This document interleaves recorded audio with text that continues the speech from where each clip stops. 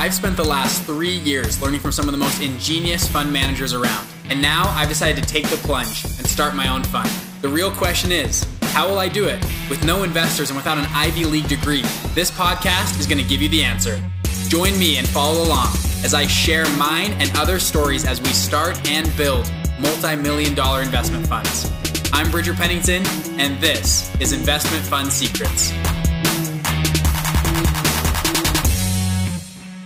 How will Biden's tax hikes to capital gains, corporate taxes, 1031s, and death taxes affect you? That's what we're going to answer today in this episode. And we're going to look back at different tax changes in the history, 2012, 1993, 1963, and 1941, all the way back. We're going to look throughout history how similar tax changes have done this in the past. Now, if you're someone like me, I'm very pro-capitalist, and I truly think government should stay out of the way of business doing business. However, doing today's research actually was pretty interesting to see the data and metrics behind this. So if someone like me, this actually might shake up your opinion on taxes. And this will also give you a lot of ways to plan, hopefully, for the future going forward. Now, you've probably heard of President Biden's tax plans. Number one being capital gains, moving that from around 20% to over 43%. And in some states like California and New York, they have their own taxes on top of that.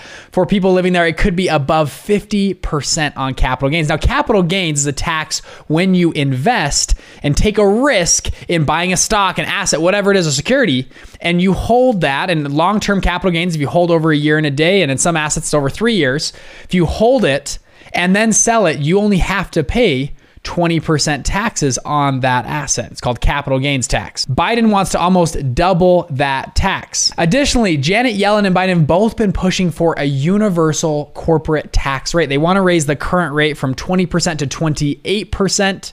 And they actually just recently talked to the G7 countries to have them all come together and have a universal tax rate so that people like us can't go to Ireland or the Cayman Islands or other places to have tax havens overseas, that they all together can have a higher tax rate together. Additionally, Biden wants to tax an inheritance tax from one generation to the next. And finally, in a very interesting move, at least what I think is very interesting, getting rid of 1031 exchanges. 1031 exchanges have been almost around for a century. 1031 exchanges allow you to move money from one real estate asset to another real estate asset and not pay taxes on the transaction from moving from one asset to another. This allows house flippers and other people that are in real estate to be able to transact and move from real estate property to real estate property without being nickeled and dimed on taxes every time they move. So this should be a fun episode. Now, this is not the first time a tax change like this has taken place. Now, if you look back over the last 100 years, at least for the highest tax bracket,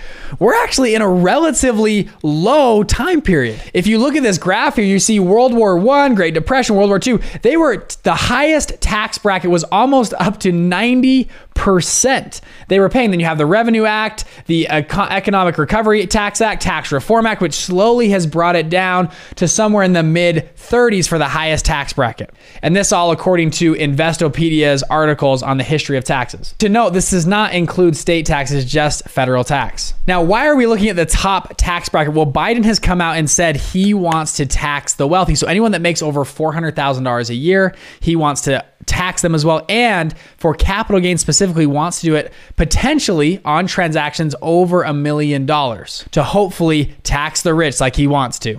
Now, many argue that if you tax the rich, it'll hurt the rest of the country through companies and they have to fire people and hire different types of people. Let's see if that's true at a macro level. We're going to look at these different tax changes over history compared to overall GDP of the country. So we're going to look at 4 different specific timestamps here. You see 1949, 1967, 1990, and 2012, where taxes were significantly changed for the highest tax bracket. Now, between 1949 and 1953 on this graph from Fred, you see in Q3 of 1953 a small lull begin, And this is soon after that tax hike. Again, you see another lull in 1967-69 chart here. In 1970, a small lull in GDP, but in both examples were quickly followed by GDP growth. Now in 1990, you saw a similar tax change with a small dip, but then followed by huge economic growth. And in 2012, 2013, you really saw no real substantial change. So key takeaways from the GDP. Number one, recessions occurred in 2 years following increases in the federal income tax when rates were above 50%. But when the tax rates were below 50%, and the last two ones we've seen, really no real recession followed these tax changes. Well, now you might say that's GDP. What actually happens to the average household income during these time periods? Well, boom, people, we got that graph for you, okay? Here it is from Fred. You see at the bottom here, 1990 to 93, taxes went from 28% to 39%, and average household income dropped from almost 57,000 to 54,000 on average. In 2012, taxes went from 35% to 39%, and annual household income rose from 56 to 58%. So, I mean, in both scenarios, you had tax raises, but the household income changed in opposite directions. So really not a ton to conclude from there. Okay, another metric to look at. Would this disincentivize people to go and open more businesses? You'd think if they raise taxes, entrepreneurs might say, well, I don't want to open new businesses. So we're going to look at the number of business applications through those same time periods as well. Now, this graph is interesting to note. This is from Fred again. You have a few different things here. In the middle, you see that 2012 tax change, really not much difference. And you actually see this cyclical line of people opening businesses at certain times of the year. Usually Q1 of the year, people are very ambitious, want to go start stuff. 2008, 7, 9, business openings were pretty much the same. You see a small dip end of 2009, 2010, and then you see a growth all the way to 2020, 2021. A lot of people starting businesses. 1 in 4 Americans currently have a side business, and you can see that reflected there. But again, you see on this graph, really no change, at least on that tax opening. Now let's look at the stock market. People have been talking a lot about the capital gains change, what that would do to the market, how that would affect traders going forward. Now, my personal opinion, if my capital gains and my taxes double overnight if I sell a stock, well, I'm probably incentivized at that point to not sell or trade my securities. What I think will happen is this is going to disincentivize a lot of people that maybe would have dumped to actually hold and wait for a presidency in the future to maybe change that back to a lower rate for you to dump your stocks. And I believe the same thing's true with 1031 exchanges. You take away 1031 exchanges, and all of a sudden, people now do not want to transact in real estate, because if I want to transact and sell my house and move to another one, I have to pay a significant tax on that. If I'm going to be trading real estate in portfolio and I have a couple properties over here, I might hold on to them unless I can justify the extra, 20, 30, 40% I'm supposed to pay on that transaction. But I digress. Let's get back to the metrics here on the stock market with capital gains changes over the last 100 years. So on this chart, going all the way back to 1922 on the left, you saw between 10 and 15, it rose to 25%. By the 1970s, they were paying around 35%, dropping down to the mid 20s. And then again, right now sitting at 20%. This would be a major increase. It would be all the way to the top of this chart if Biden's plan goes through for capital gains. We'd be all the way up to 40 or 43%, depending on where you live and what you're doing. And as you can see from this chart, we're going to look at these 5 moments in time to see what the stock market did when these changes were made. So up first, let's look at 1933 to 36. Now this chart is expanded just a little bit. You see in the middle here, the stock market growing. You see a small sell-off here, but quickly, within a year, it's recovered back to where it was and grew beyond that. Between 1940 and 1943, with another tax change going from 15 to 25%, you actually saw a decent decline in the stock market here. And to note, this is looking at the US 30. This is the entire stock market index going all the way back to 1896, one of the best metrics we have to measure the entire stock market. Now, this chart looking between 1967 and 72. At 67, you see some variance here and maybe a steep sell-off, but again, quickly bought back up and followed by gains in the stock market. Here you see the chart is from 1985 to 1987. 86 is when the tax change occurred. And here, I mean, you see stocks actually do decently well. And here looking at 2012, going from 15% capital gains to 20% capital gains, you see a small dip, but really I don't draw too much conclusion from that, seeing the charts over the last 100 years. Now, I know there's a lot of other data we could look at, but trying to look at it from a macro point of view, I don't see a lot of trends occurring when you change capital gains besides a short-term sell-off that's quickly recovered. Now, with all that being said, will tax changes affect how people operate? 100% yes. We've already seen that in the last year. We've seen people in metropolitan high tax states moving and fleeing to low tax states as well. People are voting with their feet. Taxes are a huge incentive for how people move their money. And with proposed tax changes, you see a lot of movement here. Now, my personal opinion, will this tax change go through? My personal opinion is actually no.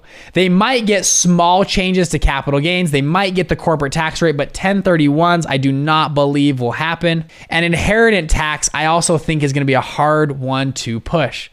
Why? Because all the politicians, right, left, Democrat, Republican, and all their donors are wealthy. Okay, they are going to stop donating or stop wanting this to happen if it's going to hurt their own wallet. Now, you see a few huge billionaire tech giants supporting the corporate tax bill. And some of the reason behind that, potentially, you see Jeff Bezos out here supporting a corporate tax rate going increasingly higher because Amazon, these other big companies, they have most of their assets overseas and they can very effectively tax plan. And I actually think it'll actually kill a lot of small businesses. It won't tax the wealthy like they want to, because really there's not a lot to tax. What are you going to tax? Jeff Bezos' Amazon shares?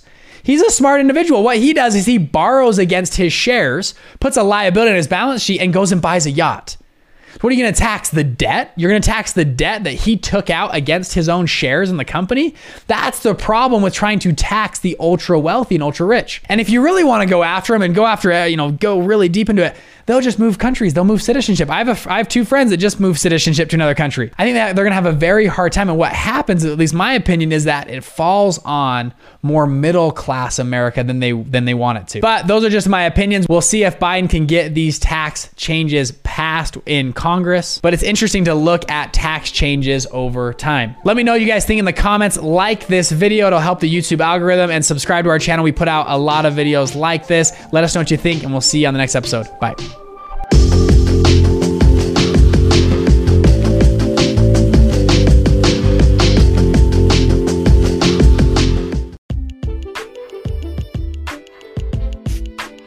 Hey, it's Bridger here. I have 4 free and simple ways I can further help you to scale your business or fund. Number 1, I have a YouTube channel with, actually, to toot my own horn, I think it's decent content on there. Go check it out. Bridger Pennington is a YouTube channel. We go very deep on funds. Number 2, I have a 1-hour free training at investmentfundsecrets.com. We go very deep into how to actually start and scale your very own fund from ground zero.